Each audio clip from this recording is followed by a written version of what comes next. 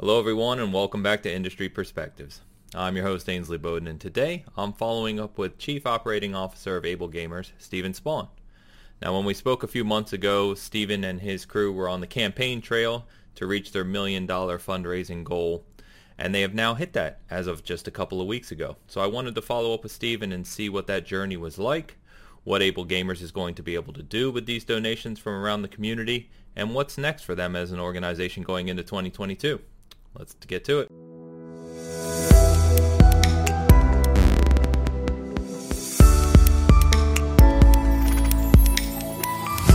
So, we are live back with Mr. Steve Spawn himself. How you been, sir? Life has been pretty good recently, I have to say.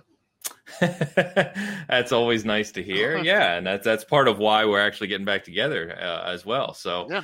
We were just joking prior to hitting go live here that it feels like we just spoke, as you said, but that was the end of May. So yeah, it's been over 3 months already, which is hard to fathom. Time just moves really quickly. I don't even know where it's going anymore. No doubt. But I actually went back and looked at that video when we last chatted, and you were on the road to your $1 million goal at the time, and Yeah, I was not part of it, although we did donate to the goal. You were part of it. But you had just passed 750,000. So it just goes to show you the progress, that you made over the last 3 months, or last several weeks, I should say, because you hit it a little while ago. But that's pretty amazing. So first, huge congratulations. I think, it goes without saying that's a hell of an accomplishment. And so what I wanted to ask you, one of the things I wanted to ask you about with doing that is, you kind of set this goal third quarter of last year, I believe, and it was obviously, a big goal for an organization like Able Gamers.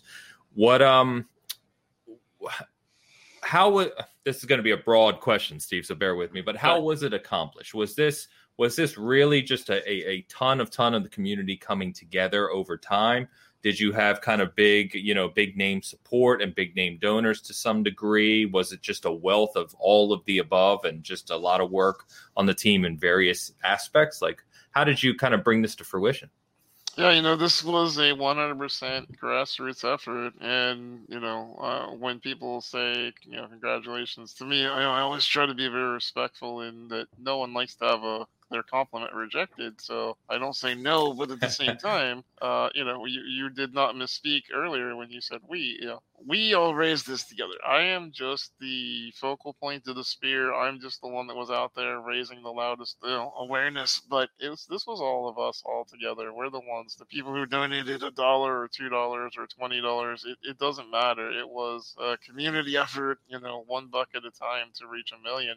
And how we did that was by tapping into the power of the video game industry itself, the community, the lifeblood of what we love about this place. And, that to me was the best part about it. Is this wasn't an Able Gamers initiative. There was no marketing money. There was no any kind of tapping from, Able Gamers resources. This was, I put a call out on Twitter. I reached out to friends. They reached out to their friends. They reached out to their friends, and so on. And it sounds very much like a cheesy 90s commercial, but it was 100% just, every friend telling 2 other friends. And that's how you spread the good word throughout the industry. And people just kept coming to help. And I've been joking about it for quite a while now. And IGN just covered it where, it's like lighting the pyres of Gondor and calling for the riders of Rohan to come in and rescue it. And that was exactly what we did. We lit the pyres and people answered. That's amazing. So one, that's great to hear. But I think to your point, it speaks to the power of this community. One of the things we always talk about on this show, or on this channel, I should say, is focusing on the good in the community, because there's an awful lot of it out there. And I know sometimes the industry gets a bad rap for many other reasons we don't need to discuss today, but there's a lot of good here. So it's pretty amazing. And I'm glad that, we could at least, Season Gaming could play at least a very small part in that the grand scope of things. The great thing about the whole thing is that you have no literal idea if your part was large or small or medium or anywhere in between. Fair. Because That's fair. maybe you gave $2. Maybe you didn't have $1 to give because the pandemic strapped your cash flow and you weren't able to do anything. But maybe your retweet was seen by somebody who donated $1,000. Maybe your retweet was seen by somebody who donated $5 and then donated another share of their own on Facebook, and that person donated $1 million. You don't know, and that's the thing I really tried to hammer home. And again, these all sound like cheesy sound bites, but the truth of the matter is that the butterfly effect is very real. Your actions on the world are a ripple effect of those around you. So all I did was put out a call for help, and look what it did. It raised $1 million. I didn't do that personally. I just sent out some waves into the universe, and it happened. Now, that's not to belittle the work of the people that were involved here, but that is to say that we all had to chime in together. So I always discourage people from saying that their donation was small. You never know how far it was. Yeah, that's a fair point. Very fair point and very true. So, yeah, thank you for that. And I'm sure that, everyone who had a hand in this, appreciates that. So I guess the next question is, from your perspective, because I think it's hard, even for myself and for many people to understand, right, the entire scope of what goes into your organization and what you do. I mean, we know the core of what you do for the community and for people out there, of course. But, what does accomplishing something like this in broad terms allow you and the team there to do? What does this enable you to do? Yeah, I think the problem with the general industry is that you have a couple of pictures that go viral. You have one video, you have a smiling kids on NBC, or you see, a Steve talking on Ryan Reynolds or something like that. But, there's a lot of work in between that. Some people think it's just about, handing children controllers and saying, all right, kid, go play games. But it's not. It's about hours of peer support. It's about hours of helping people be able to figure out their challenges, their barriers, figure out ways around them. It takes anywhere from 8 to 12 hours to help each individual at Able Gamers. It's not like you just pull up and you're like, I'll take a number 7 with fries. It doesn't work like that.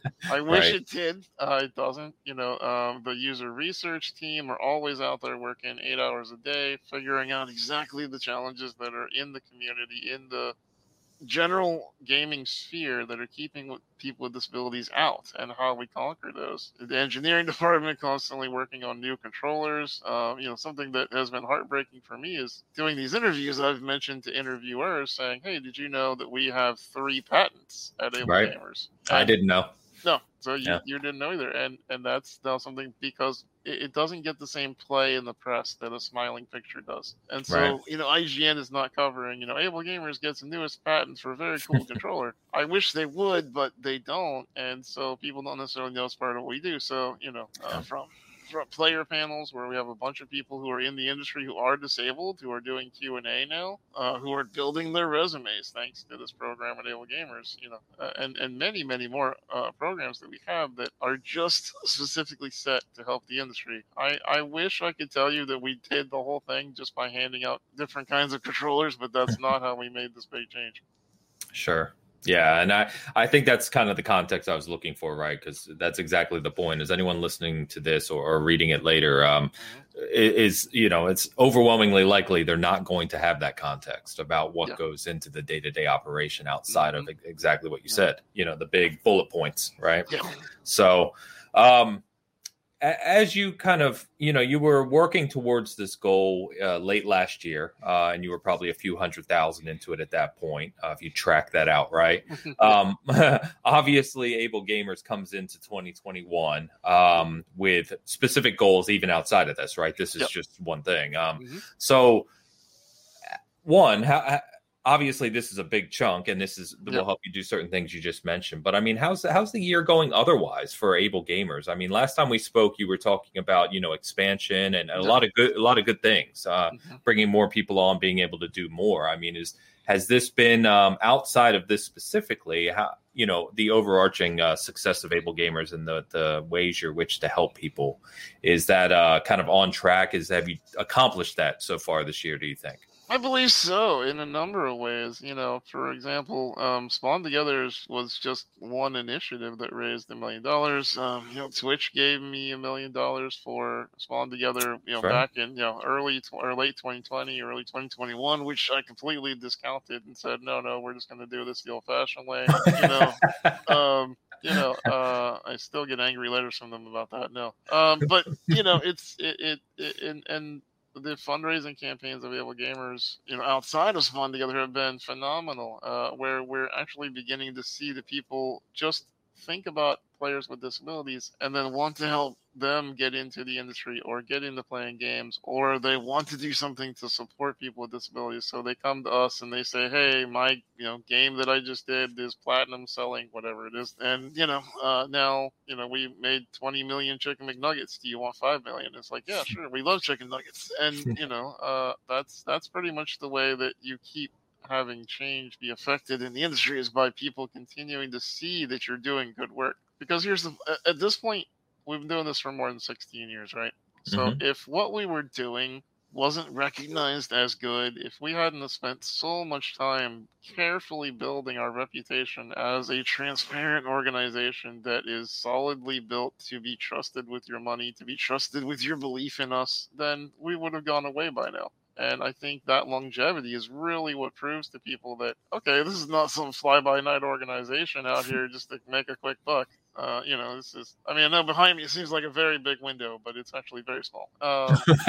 So, but it's movie magic. But no, it's great in that having the faith from the community has led us to places where we can hire key people, and there's even people that have been hired that I can't even talk about yet because we haven't even announced it. And Sure. these positions are going to change the future of Able Gamers, where when I'm doing this interview in a year, it's going to be, hey, we helped this many people, and hey, we were able to do this. And, that's kind of the reason that I'm willing to put so much of my own personal representation behind it. Because, let's face it, if Able Gamers wasn't as trustworthy as it is, then, oh boy, if they tanked, I would have some answering to do to the public.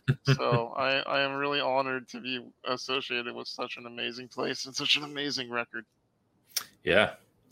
That's very fair. So, one thing I forgot to ask you last time we spoke, which I wanted to touch on, was, there's other organizations doing work, in all kinds of ways in the video game community, whether it be accessibility or helping, veterans, or, all these other kind of ways. Is that a focus for you? Do you kind of narrow in on what you guys do best and kind of hone in on that? Or do you have kind of like partnerships among other organizations that you guys really try to work with and broaden that level of exposure? Yeah, the great part about our community is that we have what we're calling cross-platform support, and we're able to, reach out and help support. For example, Craig's Children's Hospital out in Denver, they have an assistive technology department where they help people in the Denver area, and we support them with a grant every single month to go buy more controllers and go help more children. And we don't talk about it a lot because there's an argument to be made that you can get good press and that, yay, Able Gamers is helping Craig's, but at the end of the day, like, it's not our bag. We've never been a company that's big on bragging about things. Our PR people are constantly yelling at us for doing things and not telling them about it. My PR woman right now is watching this going, yeah, he's not lying. Part of the thing that we get to do is reach out to these companies and help them. And of course, there are charities out there who are quote unquote competitors. They have to raise their own capital. We have to do ours, but there's so many good charities out there. St. Jude, Gamers Outreach, the ones that we all love and adore. And, it's my honor to say that I think in the next 3 to 4 years, Able Gamers will be a household name with the big dogs. And I hope that we stay there for a long time because we have a lot of people to help with 56 million in America. Yeah. That's awesome. That's awesome. I'm glad to hear it. Hearing you talk about the almost building blocks that you've put together over 16 years, and you and the team, of course, is it's encouraging because it's I think anything that's good and what I would call true, right? It, Yeah. it takes time. Yep. It's not an overnight thing. So Nope. it's lovely to hear that story.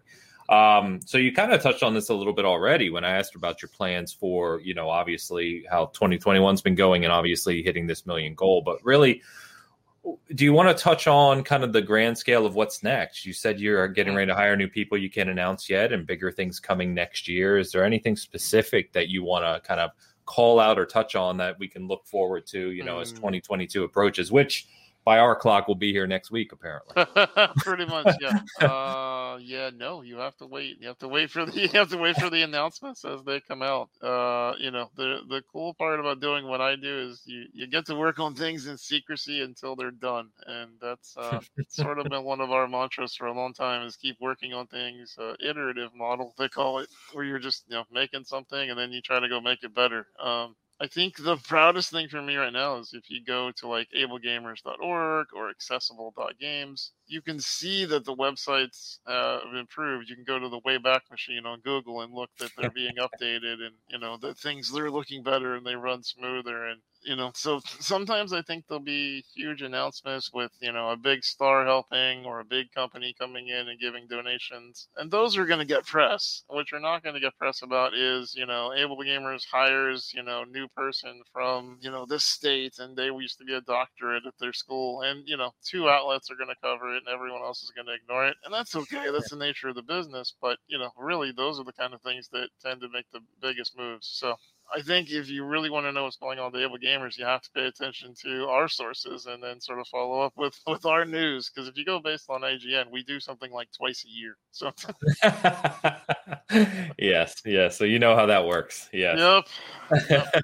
There's always a new game to cover, Yes. Very familiar. Yes. So very good, Steve. So I think, I think for the most part, kind of touched on what I wanted to touch on regarding the $1 million goal and what you've been up to over the last few months. Is there anything before we kind of close out, anything else you want to call out while we have the audience? Anything, that you want to say? Yeah, for a lot of years, people with disabilities were very overlooked and still today are marginalized in a lot of ways. But, I like to remind people that it was within my lifetime. Now, granted, I'm a dinosaur, but it was within my lifetime that, you could go to McDonald's and order chicken nuggets and the manager could ask someone who looks like me to leave the store because the power wheelchair and the ventilator disturbed other customers. And that was within my lifetime. And it's not that far ago that it's this distant memory of a time when we were brutal in Neanderthals. This was, less than like 40 years ago. So, I think we're going to keep seeing change in the industry. There's people out there who are angry about things like Sekiro getting easy modes, and how dare we, how dare we add remapping to this because it's not the vision of the creator. And, I think all of these things are the railings of a dying breed of people who don't want to see change. They don't want to see inclusion. And I feel like those people are slowly coming around. I got a lot of people on Twitter who argue with me and, this shouldn't be the way it is. And, keep your accessibility to yourself and yada, yada. It's like while they're busy yelling, the developers are busy coming to us asking how they can make it faster that they include accessibility. So, I think my final word, if you're calling it that and stealing from Stephen Colbert, is my final word is just to keep fighting for things you find are right. There was a great example actually since the last time I spoke to you, where Pokemon Go tried to take the distance of how far you could catch a Pokemon or visit a Pokestop in Pokemon Go by over 20% of what it was. So, it was like 300 yards or less you could access it, and they tried to chop it down to something under 25. Like they wanted you to be like right there at the spot in the geography. And there was a bunch of people yelling about how, this isn't fair. What if you're a child in a hospital and there's a Pokestop right outside? What if you're in a retirement home or a disability home and you can't reach, the Charizard right outside your door because it's, more than 25 feet, Sure. They basically, eventually pulled back and decided to leave that change alone and to let people continue to access these things at a greater range. And the only reason they did that is because enough people added them on Twitter and sent them emails, and that was what changed it. So, people sometimes don't realize the kind of power they have in mass by being able to affect these companies. But I've been saying for a while now, I have an inside source at Pokemon Go who literally was telling me, hey, listen, we were in a big board meeting and they think that people are going to forget about this and stop asking for it. So every week I was on Twitter going, hey, don't forget about this. Keep talking about it. And sure enough, they decided not to make the horrible change. So, Good. Just keep fighting. That's all I got to say is, it may seem some days that it's not with purpose, but it always is. Yeah. So very fair. And you're right. It feels like this is becoming a bigger conversation almost daily, which is a good thing, right? More eyes on it. In fact, I've been preaching about the beauty of Psychonauts 2, which I just 100%ed this morning. And I don't know if you saw or recall, but a couple weeks ago, they announced they have an invincibility mode as part of their accessibility options. And I saw, a few people out crying about that. Well, how does it consider beating the game if you can't take damage? And it's like, it doesn't detract from anyone's enjoyment of the game. So especially not if you understand the point of Psychonauts and right. It's not a shooter game where you're out there to bash in the enemy's skull. Goodness gracious, that's not the point of it. No, I mean, having people with challenges that want to play the game in a more efficient way that's less frustrating. I mean, why don't we want people to have more fun? That's always the thesis statement to any troll that I decide to engage with on Twitter is like, why do you not want people to have more fun? What is going on in your life that you want to prevent fun? And usually if you can get them to talk about that, you can bring them around because they'd never thought about it that way before. They didn't realize they were being that level of a jerk. They knew that they were trying to stop a feature, but they never really looked at it like that. And, those are usually the times. Elise and James Willem, have a character in Psychonauts 2. And, part of the reason that they were so honored to be in that is because of mental health and how it helps them deal, and it helped other people deal with their lives. And, that's what that game is all about, is helping people cope. And, there was no reason for them not to have an invincibility mode. I think every game should have an easy mode. And I'm just going to keep railing about that until eventually the industry says, fine, here you go. Feels like you're getting there again, right? Takes time to make meaningful change. Absolutely. So, yeah, we're getting there. So, Steve, always a pleasure talking with you. I hope we continue this streak, and I'll keep touching in with you, once in a while. But it's been a pleasure. So, thank you again for coming on. Congratulations to everyone involved, with what you guys have accomplished so far this year, and definitely look forward to to what's upcoming. So now that you've teased it all and told me how to pay closer attention to these things, I'll be doing that. So.